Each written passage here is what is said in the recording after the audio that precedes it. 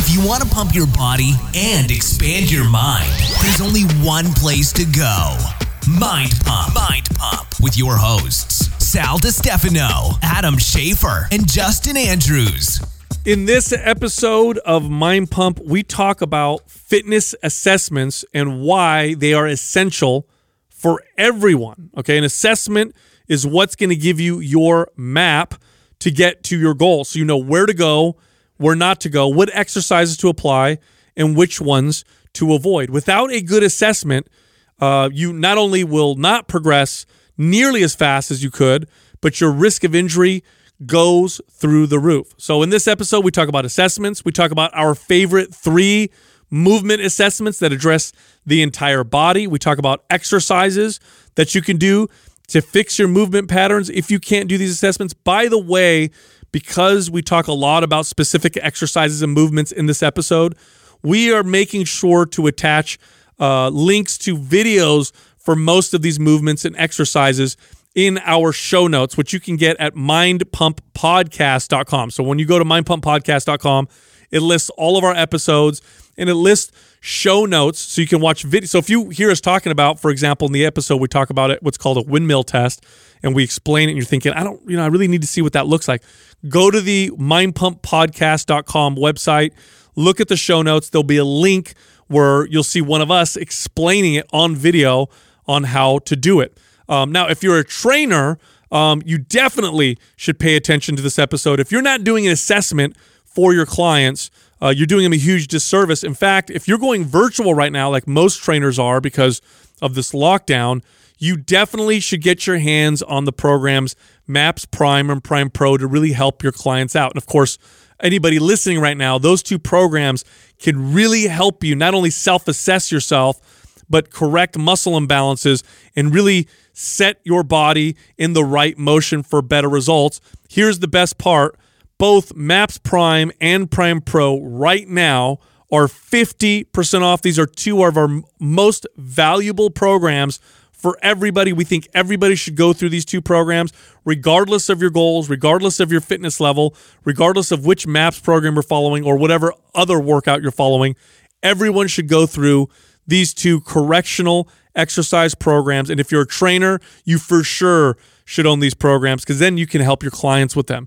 Again, both programs, 50% off. Here's how you get the discount. Go to mapsfitnessproducts.com. That's MAPS fitnessproducts.com and use the code PRIME50. That's PRIME50, no space, for the discount. I actually think this is a really cool topic because we discussed this off air a long time ago when we first created all the programs. And I remember Sal had already had MAPS Anabolic and then Performance came and then Aesthetic.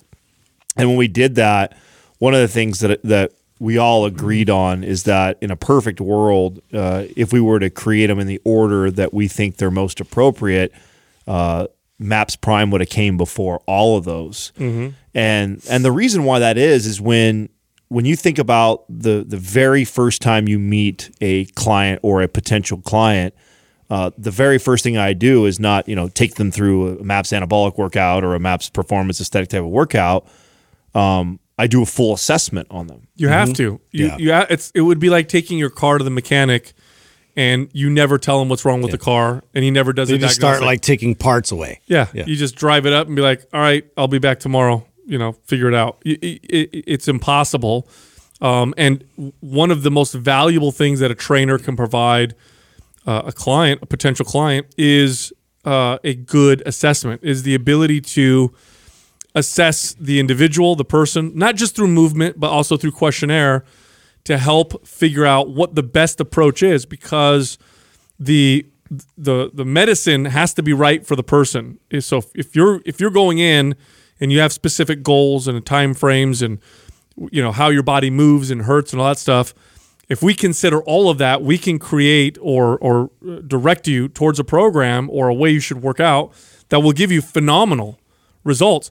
If we don't do that, we're shooting in the dark, and at absolute best, you'll get some progress. At worst, you'll hurt yourself or cause yourself to regress. Not only that, And I love that you use the car analogy of bringing it to the mechanic, because how many times do you guys remember this where, a client comes in and either one has no idea really what their goals are, what they want to do, or two have no clue of what they should be addressing first before they ever even consider trying to lose 30 pounds or building 15 pounds of muscle. So I remember the first part of my job with a client was convincing them of what they need to do first. And the analogy of the car mechanic, it's like someone coming in, like someone like me who knows nothing about his car at all, and trying to tell the mechanic what to do. Like, how often did you get that? Like, how often did you get a client being like, this is what I want you to do. I don't want to do this. I want to do that. And you're like, and we're in a service-based business. So you're kind of caught in this dichotomy of, okay, what the client wants and what I know is best for them. Like, how do I... Yeah, well, I just think of it like this. Like, they come in and they want their car just faster. They want a bigger engine. They want to get, super fast and powerful. And, the mechanic sitting there will, like, assessing the car and seeing, potential hazards, potential things that, are immediately stand out that need repair or need to be reinforced in order to then even drop in a new engine and to, soup it up more so that it's even safe on the road. Well, let's go back to what you said about goals, because I think a lot of people listening are like, I know what my goals are. You would be surprised at that you might not have a specified goal, because the vast majority of the people that I'll ask, what is your goal, when they would come to hire me as a trainer, the vast majority would say what? Lose weight. Yeah, no, or get in better shape. Right. Yeah. Yeah, I just want to get in better shape. I just want to lose weight. Well, how much? I don't know, 20, 15, 20. You need to have a specific goal and really understand the direction you want to go. What does better shape mean to you? Okay, I want to lose how much weight? I want to be how much stronger? How do I want to feel when I move? This is very, very important, because if you don't have a specific goal and you just think, I just want to, improve my shape, how you apply your workout is going to be less specific. It's going to be less effective. Well, not only that, and to Justin's point, I love that you made the point of, fixing or reinforcing, right? A lot of people come in and they just want more horsepower. Like, I think of that as like, I just want to build more muscle, right? Or I want to lose a certain amount of body fat or weight, but your body's not reinforced to handle what you want to do to it quite yet.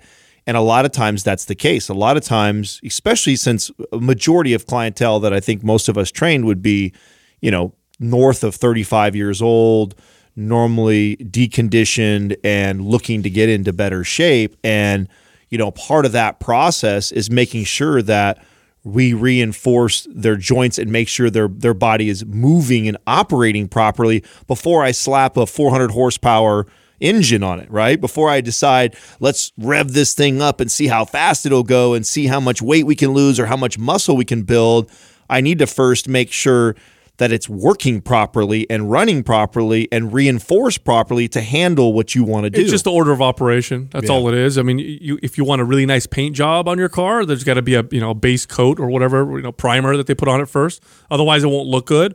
If you want to lose weight or build muscle, get stronger, you may be thinking, well, I don't want to do all that correctional exercise stuff. I just want to get to the muscle building and fat burning. Let's just get there. Yeah, but you won't. See, that's the thing. Yeah. You won't get there because you didn't correct these issues, because you didn't establish good movement patterns. So it's not taking time away from you getting to your goal.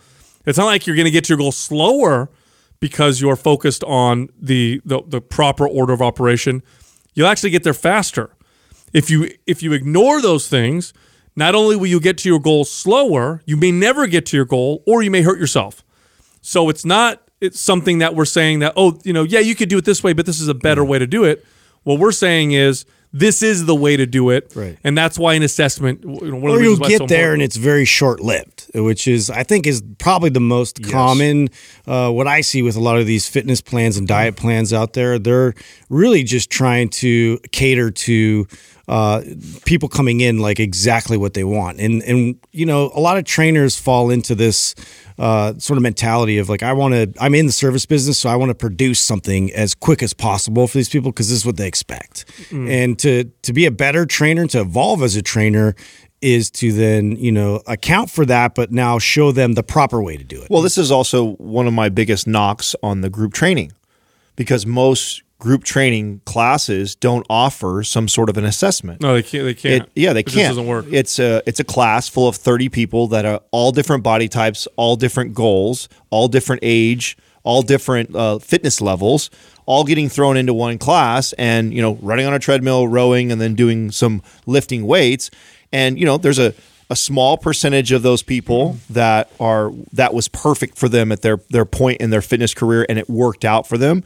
There's a much greater percentage of people, like Justin is saying, that get temporary results, that because they're expending a bunch of calories and their goal may have been to lose weight, that they end up losing weight. But one of the number one reasons why someone cancels like an F45, an Orange Theory, or a CrossFit classes, right, is injury. Yep. Mm-hmm.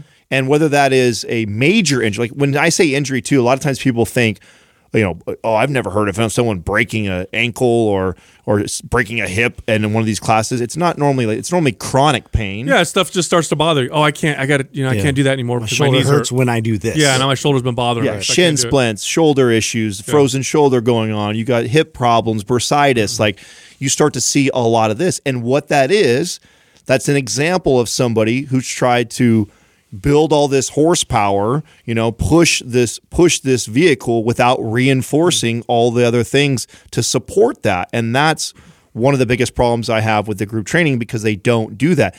Now that's me picking on group training. You see this too in the virtual world of coaching and training. Mm-hmm. You see a lot of coaches that will, here's your workout. And it's like, okay, wait a second, is that person ready for that workout yet? Or is that the most ideal workout for them? Or could we do something that's less and still achieve just as much results, or do something even better? Yep. A fitness assessment is your map, and you're trying to get to a specific destination. Having a good map is going to get you there faster. You're going to know which routes to take, which routes not to take, and a map is very individualized. It's for you. That's what the assessment does. So some of the questions you want to ask yourself, well, the first one we talked about was what your goal is. What is your specific goal? By the way, the more specific you are with this, the better. Okay, so try to keep it specific and not super general. So what does it mean to you to get in shape? Okay, you want to lose weight. How much weight are we looking to lose? Okay, you want to build some muscle. How much muscle do you want to gain? So get very specific there. And even more, right? So sometimes when people say a generic goal to me, like, oh, I want to lose 20 pounds, Adam, a lot of times I'll look back at them and I see the scale, and I'm like, they don't even realize that I could keep their weight exactly the same and completely alter the way their body looks. Yep. So understanding that is even key. Right. So I want to look leaner. Right. I want to be leaner. I want to have Is it really about the scale, or is it you want to look a certain way that you don't look right now, and you want to achieve that? Because understanding that's important. Right. Mm-hmm. Understanding that maybe you're 140 pounds right now and you're a 5'5" female, and you're like, man, I think I look way better when I was 115 when I was in high school or whatever. Well, that was your high school weight when you were a kid still. I could take your 140 and you can have an incredible physique. And that seems crazy to you right now because you think, oh my God, I feel so sloppy, or I don't like the way I look. But that's because you have a high body fat percentage. A majority of your weight is right now is more body fat than it is lean tissue. And if we actually build a lot of lean mass on you while we also lose body fat, you may stay about the same on the scale. Right, but you'll look way different. Right. And what people don't realize is specificity is key when it comes to training your body. The more specific you can be about those types of adaptations or things skills or losing very specific amount of weight or body fat percentage or whatever it is, the more specific you can hone in on that, the quicker you're going to get there. The more general you get, the more your general training is going to look. It's going to take a lot longer for you to produce a result. Right. So another good question would be, what is your current level of fitness? This is a very important part to be honest here with yourself. How fit am I right now? Now, if you're not doing anything, then you have a very low fitness level. Now, why is this important?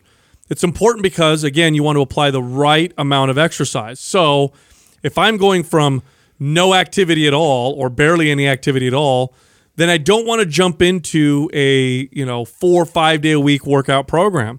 It's just inappropriate. It's not going to produce better results. If anything, it'll produce worse results. So you want to be very, very honest with your current fitness level, because in order to get your body to change, you just got to do a little bit more than that.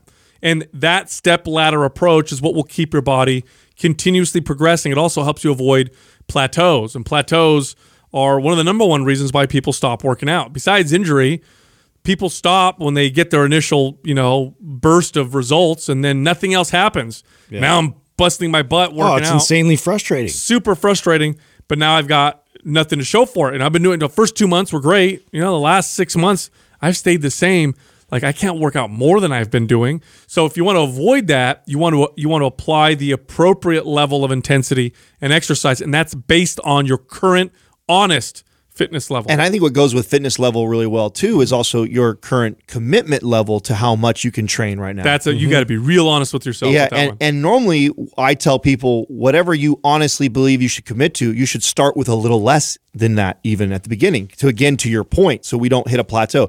Last thing you want to do is someone say like, okay, I can commit to 4 days a week of training.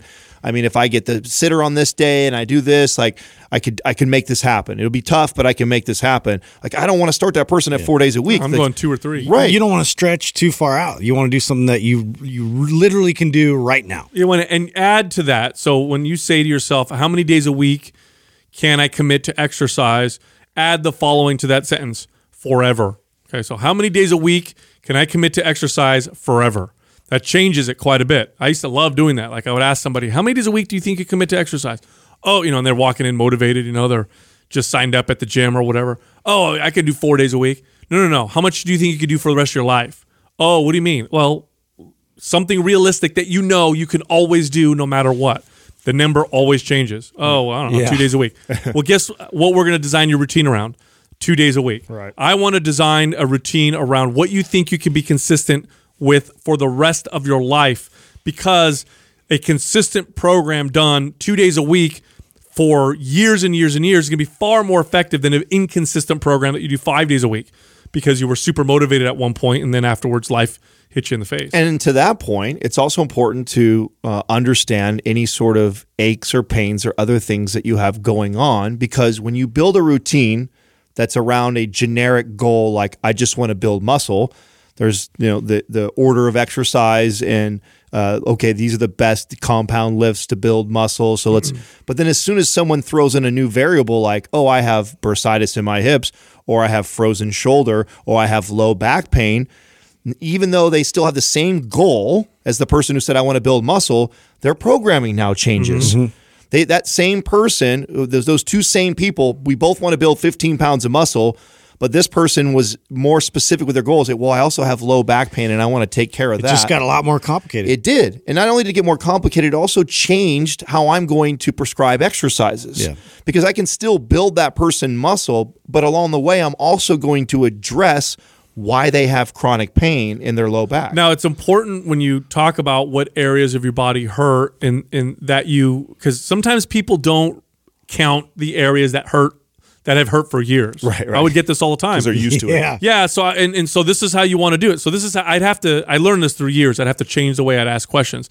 So in my early days of personal training, I would say, do you have any areas of pain in your body? And they'd say, no. I'd be like, cool. And I'd go to the next question. But then as I train them, I'd be like, oh, no, I can't. That hurts my shoulder. I got a bad shoulder. And I remember thinking like, why didn't you tell me when I first asked you? So I started to change it. So this is what I would say. I'd say, okay, do you have any areas of pain? They'd say, no. I'd say, does your neck ever bother you? Does your shoulders ever bother you? What about when you reach behind your back? Does that ever bother? Okay, do your elbows? And I would go joint by joint by joint. With examples. You literally do have to provide those examples because it's not one of those things that you immediately think about unless you're doing the movement currently. Yeah, so someone would say, like, my low back doesn't hurt me. And then you'd say, well, what if you sit a long time on a plane? Oh, yeah, my back gets really stiff. But, that's just when I sit down for a long time. Right. Like, okay, but that's important to know. Right. That is an area of pain. So that's how you want to identify the areas of hurt on your body. It's not just the obvious ones. It's also the chronic ones where, my knees hurt when I sit down for too long, or, my shoulder does hurt if I'm, washing dishes for a little. Like, those are all things you want to pay attention to because that will dictate your workout. That's the real value in the personal trainer. Right. The real value is in that. Anybody can Google and look up good exercises for strength building or fat loss. The real value in the personal trainer is their ability to assess your body like that and address all these nagging chronic pain that you've probably been dealing with for many years. And how many times do you guys have this too, where a client tells you that, it's because they're getting old? I mean, I was literally on I'm just this because I'm old. I'm on the phone, okay, with my uncle yesterday, who, by the way, works for the company.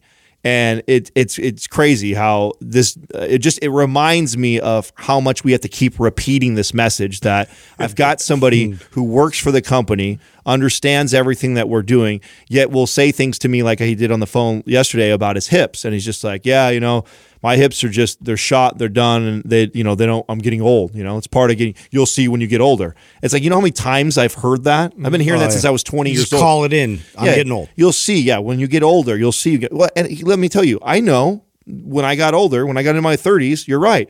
My hips got bursitis. I had low back pain, but it wasn't because I got old. It was because in my early 20s, when I thought I was invincible, I wasn't addressing any of my poor movement patterns. I wasn't going joint by joint and looking at if I had any dysfunction, if I had limited range of motion, and I wasn't addressing it. Therefore, I started to get these aches and pains in my 30s. But luckily, I'm wise enough to know that it isn't because I'm 30 or 35 or 40 that I feel that. It's because I didn't address something in my 20s because I didn't feel it then, and now I feel it. And it's not because you're old. Yeah. It's because you're not addressing something that you want to address first before you even think about. And you may think of those examples right now personally of certain types of movements and things that may stick out right away. Like, oh my God, oh, wait a minute. No, I'm going to feel that in my wrist. Oh no, I'm going to feel that in my shoulder. So you start just naturally avoiding certain types of movements. And then what that does over time is your body just deprioritizes those types of movements. And now I can't do those movements. No, that's a great point. So it's not so much that you're going to identify areas of your body that hurt so you can avoid certain exercises, although that's a part of it at first. The idea is to identify those areas of pain and get them to not hurt anymore so that you can do lots of exercises. So, again, talking about the back, like, oh, my back gets a little tight when I sit for a long time. Okay, so initially we're going to avoid certain exercises, but we're going to address why that happens in the first place. Let's create better movement patterns so that your back doesn't bother you anymore so that you can do all these other exercises. Most pain that people have comes from poor movement patterns. A small percentage of people's pain actually comes from acute injury. So if your knee hurts because you literally smashed it yesterday or hurt your knee, that's different. But if your knee hurts and it's just been hurting and sometimes it bothers me when I do certain things, well, that's chronic pain, and that's usually the result of poor movement patterns. So imagine this for a second. You've got poor movement patterns that kind of cause knee pain every once in a while when you do certain things. What do you think is going to happen to your knee if you just go into a workout without addressing that? It's going to get much worse. And then what ends up happening? You have to stop your workout. You can't do what you were doing before because you've exacerbated a problem because you never corrected it in the first place. And that's where most of the value comes from. An assessment is identifying these parts of your body, getting yourself ready. By the way, while you're doing this, you're still working out. You're still moving. Your body's still adapting. You're probably still building a little bit of muscle, but you're preparing and prepping your body so that as you start to move forward, things accelerate and you get really, really good results. Well, we should simplify too. Why is it that we get chronic pain as we get older? Like, why is it that we all, when I used to sit down as a kid at school all day long, my low back didn't bother me, but now when I sit down in a car or a plane, right? What is it though? It's what we need to understand, or what people need to understand that are listening and trying to figure out, why is it that my knee all of a sudden hurts all the time, or why do my hips bother me all the time? Is the entire body is supposed to work and communicate together. And when we're young and spry and playing and moving in all different planes all the time, we do a really good job of staying very well connected and utilizing the joints through its full range of motion. And as time goes on, like Justin was alluding to earlier, if you don't use it, you lose it. And so when you stop utilizing a joint and moving it through its full range of motion, it says, okay, we don't need to do that anymore. But then you still got to go through your normal daily activity. So what ends up happening is the body starts to figure out how to overcompensate to keep you still doing the things that you have to do, but because you're not training the body and strengthening it to work and speak together, it starts to overcompensate in certain areas. That overcompensation is what we call like overactive muscles or tight muscles. And that tightness or overactiveness ends up pulling and stressing the joints and ligaments, and that's where the chronic pain comes from. Well, so, you know, when you look at joints and how they move, there's an ideal way that they can move, and then there's a less than ideal way that they can move. And you can get away with less than ideal for a while, but over time, it starts to overcome your body's ability to heal from the poor movement, and you start to cause problems. This is why, you know, if you start moving, you know, poorly now and you're in your 20s, it might take 5 or 6 years of just basic walking and moving, but eventually you'll start to develop problems. By the way, usually it happens a little sooner than that, but over time you start to cause problems. So if you think of like a sliding glass door, it fits on a track, right? And it slides on the track. If it's off the track just a little bit, it'll still open and close, but over time it starts to chew up that track. It starts to cause problems. And then what are you going to do? You're going to replace the door without ever fixing the fact that it doesn't track properly? You're going to cause that track to get chewed up again. So this is what happens to the body. The body does this over time. So if you don't correct problems and set yourself up well before you get into your workouts, and you just get into your workouts, the odds that you're going to have to modify, and then eventually eliminate exercises, the odds that you may even have to stop working out are significantly higher. Even if you don't ever have to do all that, we know that good movement produces better results than poor movement, even if there's no pain. So a good squat, even if there's, a great squat is going to give you better leg gains, better strength gains, better muscle development in your quads, hamstrings, and glutes than a bad squat, even if both of them don't produce better any pain. movement. You're going to be able to recruit more muscle fibers. I mean, and that's, talk about maximizing your time and efficiency. That's what we all want out of these workouts. We want to do things as specific as possible in order to get a result that we want and not just waste our time. Nobody wants to be in there wasting their time and adding more problems to what you already had pre-existing. So this is such an important thing to consider when coming back in and then wanting to then change your body the correct way. Well, not only do I think that this is one of the most valuable things that a trainer can provide for you, this was also one of my favorite things that brought the three of us together. To this day, I think all of us equally, for sure I am, most proud of the MAPS Prime program because of this, because we all value this part, the assessment portion of training more than anything else that we've ever created or we've ever talked about on the podcast.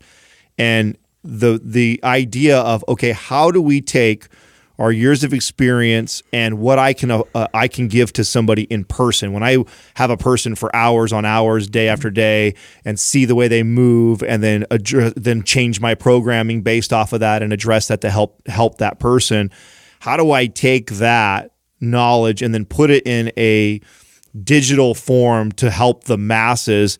And then how did the three of us all collaborate on that? And that really was the birth of MAPS Prime, which is truly an assessment. It's an assessment that everybody should go through before they get into any sort of a routine.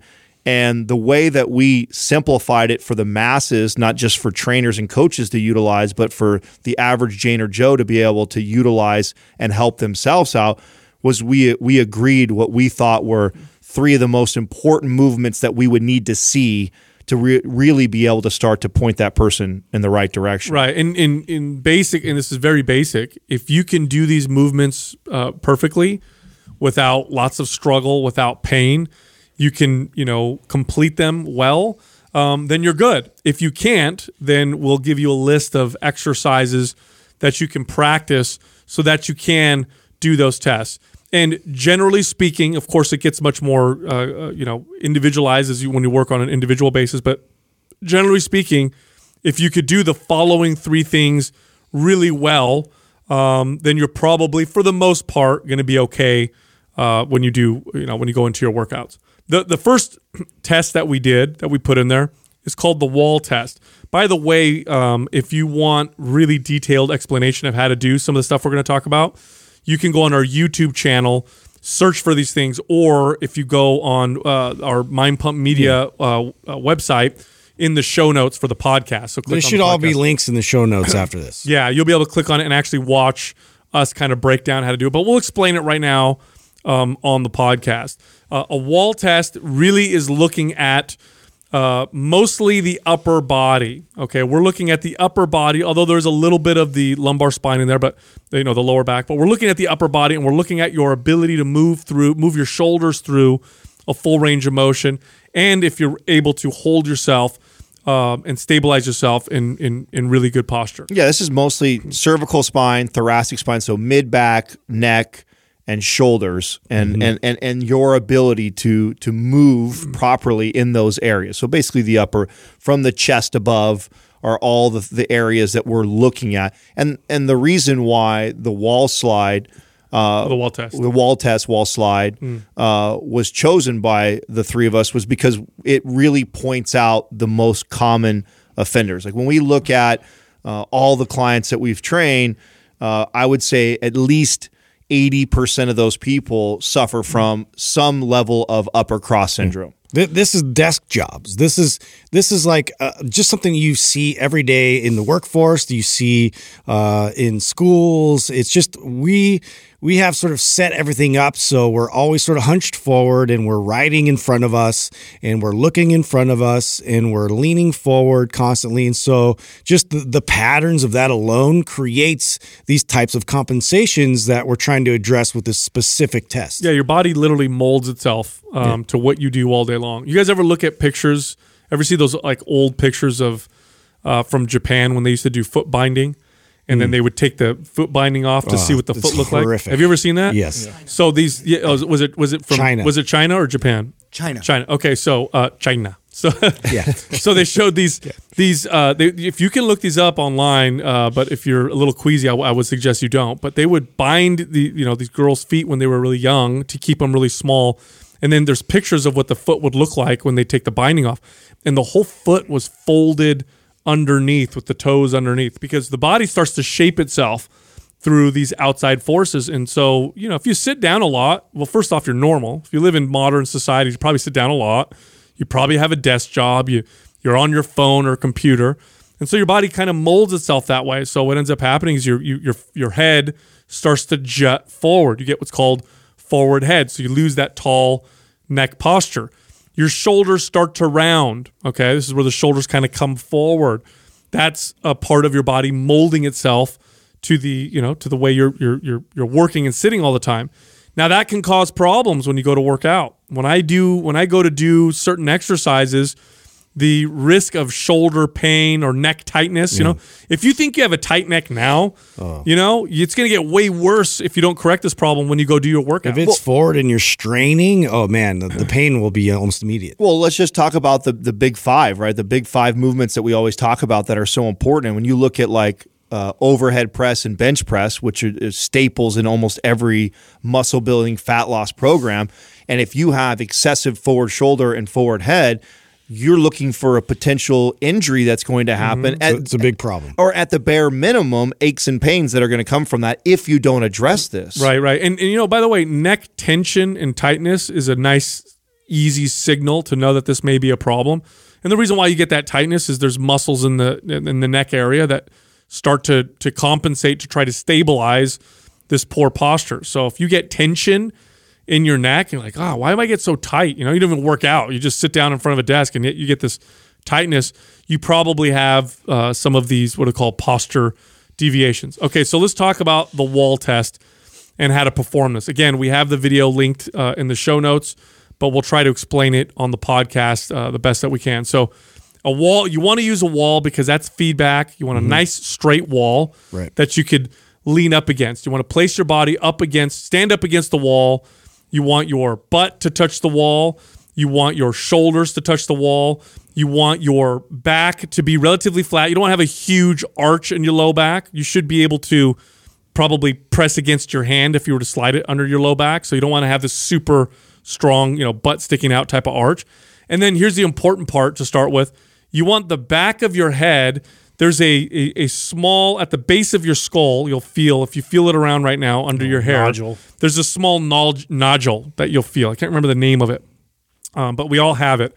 That's the part you want to be touching the wall while your butt and upper back and shoulders are touching the wall. So, in order to produce that, you do have to look pretty silly. I mean, you have to like pull your chin in, so you're basically performing the double chin. I do this every time I smile. Yeah, fat face. Yeah, you're going to have fat. If you're doing this right, you'll have fat face, right? That's it. Most people are going to have everybody, and this is why this is so important is that almost everybody has this. Yeah, but don't feel bad, by the way. When Most you do people this, will fail this. You're going to fail it. 'Cause I haven't even given you the test part yet. That's just the beginning of the position, which I would say probably a good 30% of you can't even do that. I bet you about 30% listening right now can't even get the nodule of their head up against the wall without overarching their back or taking their butt Another off the wall. common one too, just to get the shoulders to touch, a lot of times you really have to excessively arch the lower back. Yep. And so a lot of times, and this is why we do try to then press our lower back into the wall by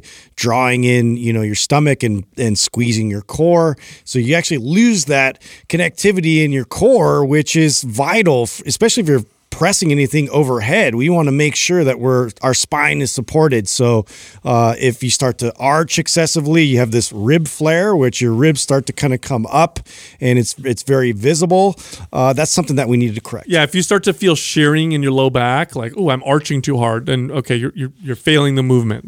You're not able to produce this movement. Or even what Justin says, like our test in Prime, we actually take a stick. You have to hold it in position. And you actually hold the stick there. So you have to maintain core stability and the pressing of the low back while also tucking the chin. And you're right, probably 30% of the people listening right now can't even do that. Can't even keep their back flat and tuck their chin. And here's the deal. One, like Sal said, don't beat yourself up if you can't do it. A lot of people won't be able to do this, but that right there is a flag that you want to address this. And we'll give you exercises that'll be good that you should focus on if you can't do this test. Well, that's one right there in itself. Chin tucks. Oh, just the chin tuck. If you're somebody right now who that is challenging, like we haven't even got to the wall test part that Sal's going to keep going on, and it's already hard for you to flatten the back and tuck your chin against the wall.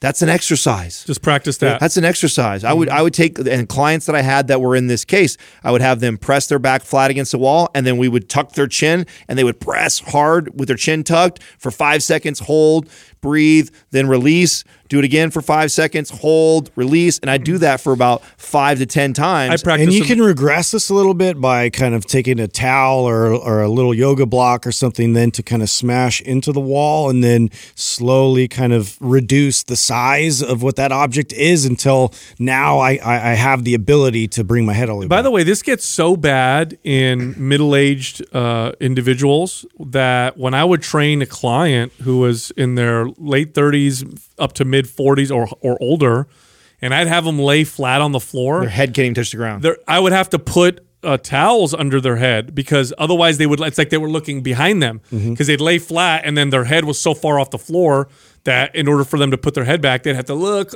way back, and it was super uncomfortable. So, I mean, if that's you've got really bad forward head, but it can get corrected. You can have. And what you have to understand why this is so important is that if you can't do simple movements like this, you're still going about your day. Your body is then overcompensating to do things. So then, like, Sal made the comment of you looking. So if you go to turn to look to the right or turn to look to the left, your body now has to kind of tweak itself to do that, to still be able to get that. You have to rotate your shoulders with you. Right, because you've now lost that mobility in your cervical spine to be able to do that. That's why this is so important. And even if it's not causing tension headaches right now or causing neck pain or shoulder pain now, it eventually will, and it won't be because you're old.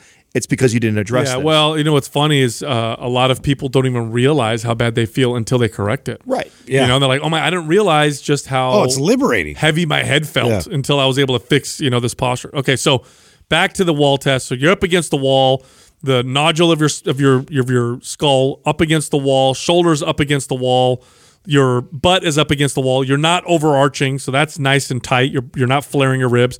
Now what you're gonna do is you're gonna take your arms and you're going to bend your elbows and place them up against the wall like you're putting your hands up, okay? Like a police officer tells you to put your hands up. But your elbows are bent, okay, at about 90 degrees. Now you want your whole arm touching the wall. You want your elbows to touch the wall, and you want the full back of your wrist and hand to touch the wall. Now, a lot of you here aren't even going to be able to do that. You're going to get into this position, and you're going to have to like bend your wrist back just to touch the wall. Fingers can touch, but yeah, your wrists are nowhere near the wall. No, you want everything flat up against the wall while holding the original position that we talked about before. And very common in this. So this is really common. This is a challenge for me.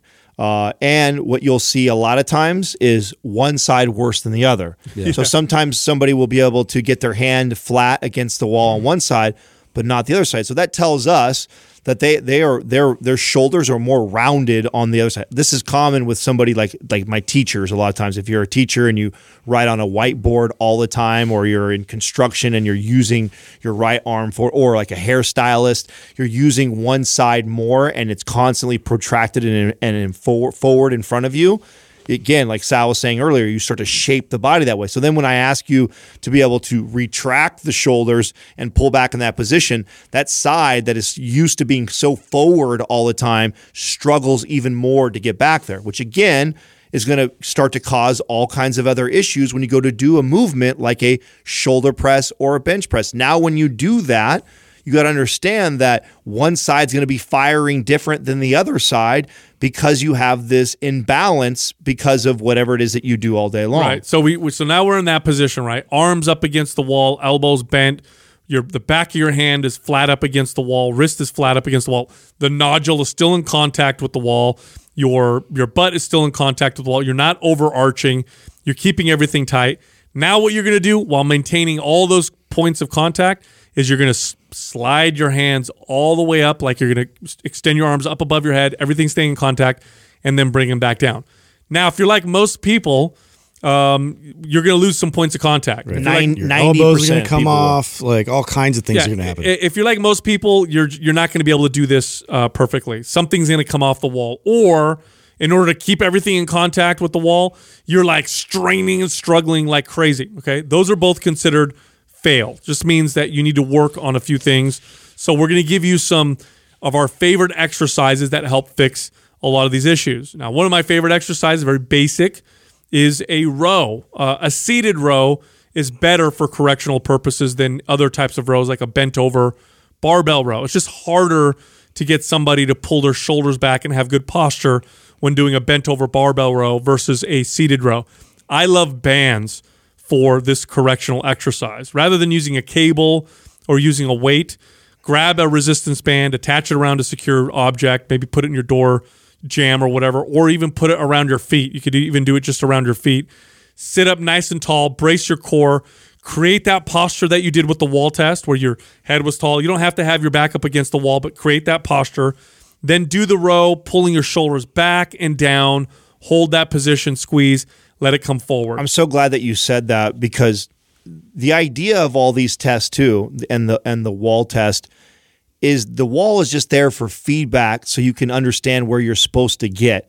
Like if once you've practiced, and I always would tell clients that like this is, yes, an exercise and a test that I'm doing with you, but I also want you to pay attention to how your body feels when you're tucking your chin, you're pulling your shoulder blades back, and to think about that now when we get out on the weight room floor. Now when I take you into exercises and I say get into that posture, tuck your chin or sit your chest up high or pull your shoulder blades back, you're trying to remember what it felt like when you were pressing against the wall. You want to think about that. Like it's not just, and this is why exercises performed correctly are far more valuable than just flat out exercising. It's how you do the movement. Oh, it's like it's two different universes. Yeah. Doing exercises wrong is just training your body to move wrong. That's what you do. Just practicing, teaching your body, this is the wrong way to move. We're going to keep getting this stronger and stronger. So you actually create strength in the bad movement pattern. And I know we have a very wide variety of listeners out there that, some people might not even be able to get anywhere close to doing these things on the wall. And so an option that you can use is to do this on the ground. Mm-hmm. And so to lay down flat on your back and go through these same type of movements and do a slide using your arms in the position Sal was describing, with your elbows bent and your wrist touching the ground, and then reach behind you, and just start with that. Really start to connect to that, and try and squeeze and feel your muscles through that process. And the reason why that's a regression or a good place to start if you really struggle with the wall is we're just using gravity. Yeah. We're now using gravity to help us, right? Gravity's pushing down on us. So all those things that are deviated, it's pushing against them to assist you. Where when you're standing upright, you have to actively be able to intrinsically think about all those things to get in that, which can be a little bit challenging if you've never done it before. So that's a great tip. Here's another good one I think I can explain through the podcast. These are called wall circles. They're really, really good for shoulder mobility. And essentially, here's what you do. You stand up with your shoulder up against the wall. So now you're kind of standing sideways to the wall. So place your shoulder up against the wall.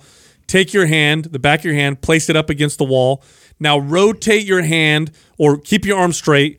Create like you're creating a big circle with your arm, with the back of your hand up on the wall until you can't go any further. Then turn your hand so that your palm is on the wall and go all the way around and make a complete circle. It's harder done than said. It's a lot easier said than done. Oh, you want to raise your arm nice and slow all the way up till you get to about your ear or so, right? And then you have to turn the hand. Try not to lean away from the wall either, which is going to be something you're going to want to naturally do. So you try and, really concentrate on staying in one place and really connecting to that. And then right when you get past your ear start rotating your wrist, and then you're going to get your palm down and then kind of continue the circle like Sal says. Yes. So my favorite, and we're addressing similar things by doing this, but my favorite move to teach for shoulder mobility like this, and where you're taking it through its full range of motion, like the wall circles, is handcuff with rotation. We have a great video on YouTube. That'll be in the show notes. Handcuff with rotation, same concept. That's what we're trying to do, is work on taking the shoulder through its fullest range of motion in all the planes. Handcuff with rotation does that. I find it a little bit easier to teach than the wall circles. Most people that I would teach wall circles with, I feel like they have a hard time. Unless you're advanced, you have a hard time understanding the concept of what you need, how you need to keep your body and not deviate. Because anybody move away from the wall. Anybody can stand by a wall and draw circles on the wall. But what you find with the clients is they lean away from the wall, and then they cheat. They rotate their upper body to turn. And the idea is that you are staying in a very fixed position, and we're working on just the shoulder joint, where it's a little, I think, harder to coach to. I think handcuff with rotation is easier for me to coach to, and accomplishes the same concept. That's another great move. Watch the video. We really break it down. Prone Cobra, another great exercise. We have that on great movement on YouTube as well. Really, really good at strengthening the mid back, drawing the shoulders down. You could do it on the floor. You could do it on a physio ball. You could do it on a bench. Mm-hmm. Great exercise. All right, let's move to the next test that we think is really good. It's called a windmill. A little bit more difficult to explain on the podcast, but essentially you're standing with your feet maybe shoulder width or slightly wider than shoulder width apart, and you want one foot slightly forward. So let's pick your left, for example. Left foot a little bit further forward than your right foot. And now what you want to do essentially is you want to reach down with your right arm totally straight, so you're touching the floor, and then reach up with your right arm straight up into the sky. So left arm is touching the floor, right arm is pointed up at the sky, and you want to create a perfect line. So yes, you are not only bent over, but you're also twisted so that your arms create a perfect line while keeping your feet planted. Way harder than it sounds. Right. So as you have the staggered stance, so one way I like to look at it is I have my toes on my right foot. If my left foot's slightly forward, my toes line up with my left ankle. And so now I'm in a staggered stance. I'm upright. I'm going to raise my arm up to my ear, and my palm is going to be facing, inside towards my ear. And then I'm going to look up at my hand. And so once I look up at my hand, now I'm going to start to slide my hips back and rotate my hand, and that's going to create that rotation in my back that we're looking for.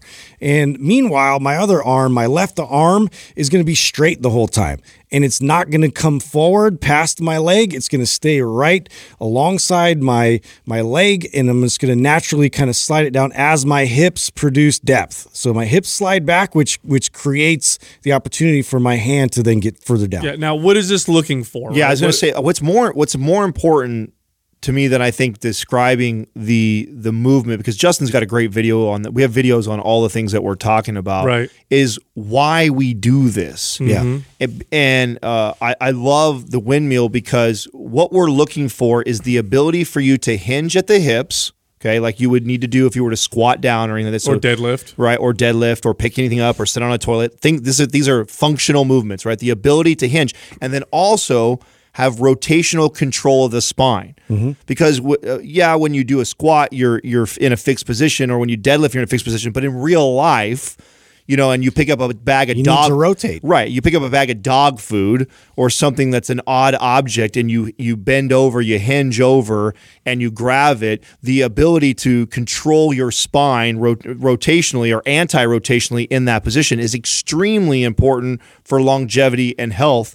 And that's why this movement, this is Justin's baby that he added to this. That I remember I'll never forget when he said that I think this is important, needs to be in here.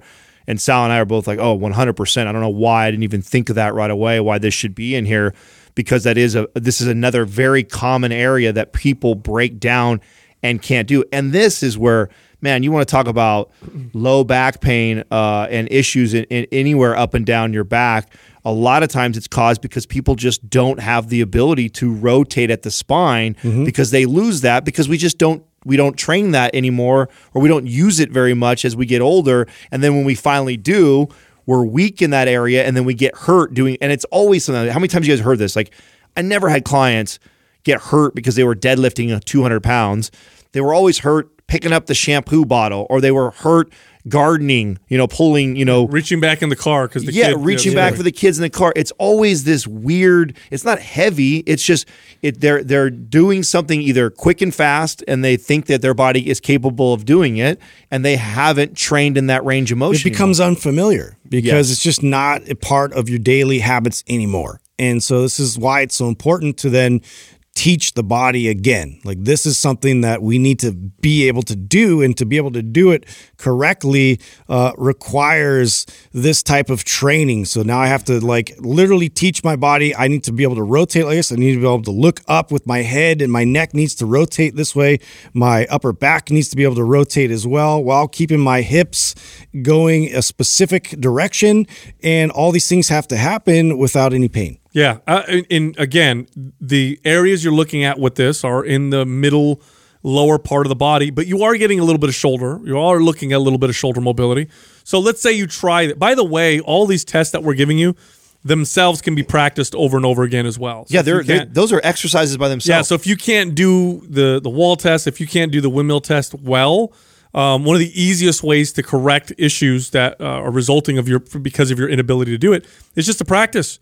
Practice these movements. But besides the windmill, here's some good exercises and movements that will help you work on the areas or work on why you can't maybe do it. One of my favorites is the lizard with rotation. One of the best. I love lizard with rotation. We have a great video on this as well, but it does work on that lumbar ability to rotate. It does work a little bit on the hip hinging. Really easy to do. What I love about it also requires no equipment. You just do it at home. You could do it on your own. In fact, it's a staple for me as part of my priming or warming up. Anytime I warm up for a workout or whatever, lizard's always in there. Now, lizard with rotation, I think, is a common movement that trainers use, but I also see it done incorrectly a lot. Now, like we made the point in the last part of the assessment of remembering the windmill test. And when you were hinging and rotating to try and get your hand to the floor and reach up, where it felt limiting for you, you're trying to challenge that when you're doing a movement like the lizard with rotation. So what I mean by when I see a lot of people do this incorrectly is they get into this lizard with rotation exercise, which you get down almost like in a plank position or a runner's position, and you're pulling your shoulder through, and then you're rotating your spine and looking up. And you see people just kind of whip through this, and that's like their warm-up. They you got to go reach control. through. Yeah. The idea is that you do it slow and controlled, and then when you get to the end ranges of motion, you kind of pause there and you challenge it, right? You give it some isometric squeeze. Yes, you intensify it by getting the isometric squeeze and challenging the range of motion, not through dynamic whipping. It's not supposed to be fast and going back and The forth. new class. Right. Dynamic whipping. I mean, how often though do you see that, Whip it right? good. When I see a lizard with rotation done in the gym, I see people they saw a video probably of it and they're just mimicking it.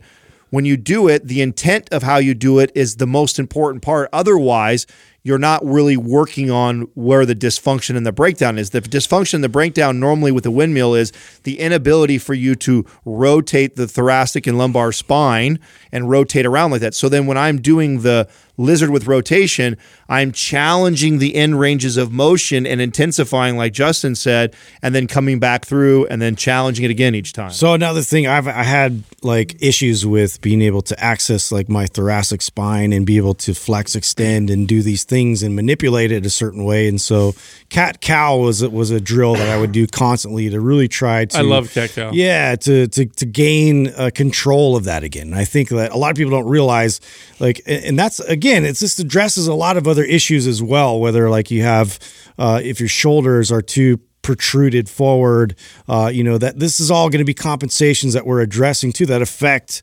your upper back and in your thoracic area that now you don't have access and movement that you should. Yeah, one of the reasons why I like cat-cow so much is almost anybody can do it. It's like one of the easiest ways you can work on some of this mobility with. I could do this with old people who have bad mobility. I'd have them on their hands and knees on a soft surface and have them practice rounding their back and then have them practice letting it sink in and arch, and they would just go back and forth. It's something most people can do. Well, and it's really all we're doing is we're trying to regain control of your spine. Mm-hmm. And when you're doing something like cat-cow, you're like actually doing it at each vertebrae, right? You're trying to articulate that in and out or up and down in this case, which is why too I like things like bird dog, right? Bird dog is another one of those movements similar to cat-cow. Seems really basic when you see somebody doing it. All about the intent though. Right. That's I think the takeaway from this conversation today is like, I'm guilty of this as a trainer. I remember as a trainer when I first learned all this stuff, like I think I had a surface level understanding of, these are important movements I should have clients do.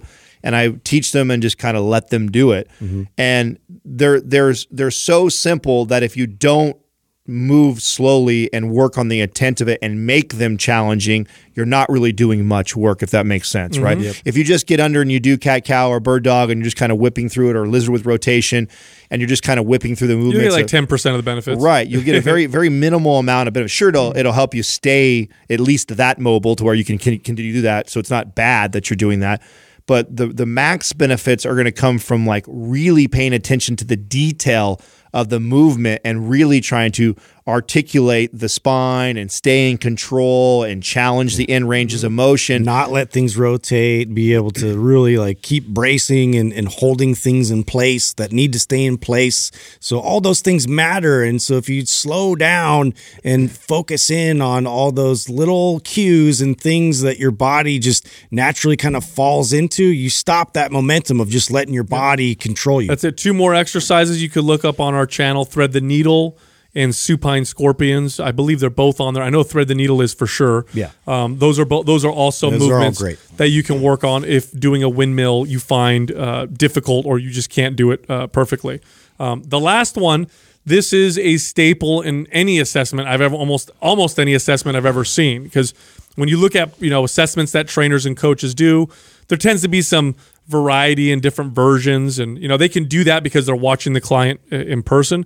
But one always pops up because this tells you a lot about your body's mobility, and that's a squat. Mm-hmm. This is a squat test. Now, there's a couple ways you can do this. The real basic way to do it is just to try to go down in a squat and look for a few different things. But if you really want to have a little bit more detail, here's what I recommend. Get a broomstick, place it on your low back by holding it with your arm, and you want it to be touching your tailbone, you want it to be touching the mid-back, and you want it to be touching the back of your head, and hopefully it's the nodule and the back of your skull. The video that I have on my Instagram right now, which will be the last video, like I won't post anything between now and this video being live, is that. Okay, perfect. I don't know if you've seen that or not. It's actually a picture of me holding the stick on those 3 points of contact on my Instagram page. So if you want to see what you're talking about. Good. And now when you're holding that stick there, now you want to get your feet a little wider than shoulder width, and you want to do a full squat. Go down as low as you can comfortably, and look for a few different things. Did those points of contact come off the stick? Did your heels come off the floor? Did your knees cave in? These are all real common issues that people tend to see. Did you shift to one side or the other? Yeah, are you leaning to one side or the other? These are things that people tend to see, or issues that they tend to see when they do a squat test.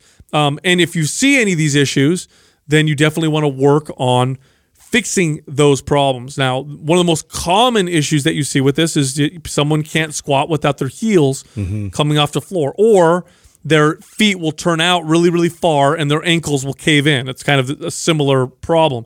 It's because you have really, really tight calves. You have poor ankle mobility. Well, one of my favorite movements to address this is called the combat stretch. Again, we have a video of that on our YouTube channel, and it's just exceptional at fixing ankle mobility issues. What about when your knees cave in? My knees like to cave in all the time. Well, one of the best ways to fix that, if you don't want to use any equipment or anything, is to squat slowly while pushing your knees out. If you need some feedback, you can tie something around your legs, like a rubber band or something like that. Push your knees out as you do your slow squats. That helps with that as well. And then floor bridges. I love floor bridges for strengthening the hips. Some people, when they squat, one of the reasons why their heels come off the floor is they're not able to sit back properly. They can't activate the glutes. Floor bridges really helps to activate that. Anything I'm missing? Well, yeah. When you talk also too about the knees collapsing, the rubber band is one thing. This is also where a lot of times when the knees collapse like that is just your inability to internally and externally rotate the hips really well. And this is very, very common. This is also connected to a lot of times when people have bursitis in their hips like I did, right? So because I lack the ability to internally, externally rotate the hip to its fullest capacity, and then I still was squatting, all of a sudden I get this like sharp, like feels like pain, like someone's sticking a knife in my hip. That's the bursitis sacs that I'm feeling that hurts like that. And the reason why I'm getting that is because I'm still performing exercises, but I'm not addressing my inability to rotate my hips like I should.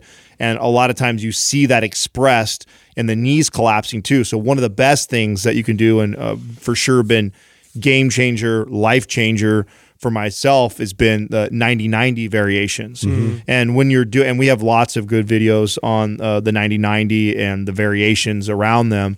And when you get good at being able to internally, externally rotate the hips, it opens up that whole hip complex, allows you to get down into the deep squat without overcompensating, and will lead. A lot of times, this is also what's connected to low back pain. A lot of times people think low back pain is like, oh, I have my low back hurts, so something's wrong in the low back area specifically. A lot of times it's related to the whole hip complex because it's all connected, and because the hip complex is so tight, it's pulling on the low back area, and that tightness is coming from the inability to rotate the hips very well. Right. So, and also being able to stabilize your spine properly throughout this entire process too. And the 90-90s, it will expose that almost immediately just sitting in that position, because now it's just about your torso standing as upright as possible and as vertical as possible while your hips are in that position, internal and external rotational position. And so to be able to then brace properly and then keep your upper body from falling to one side or the other, you're going to be able to really expose that and work on that. Right. So remember, when you do a good assessment of yourself, you ask yourself the right questions, you do some of these movements, and you can identify some of these problems.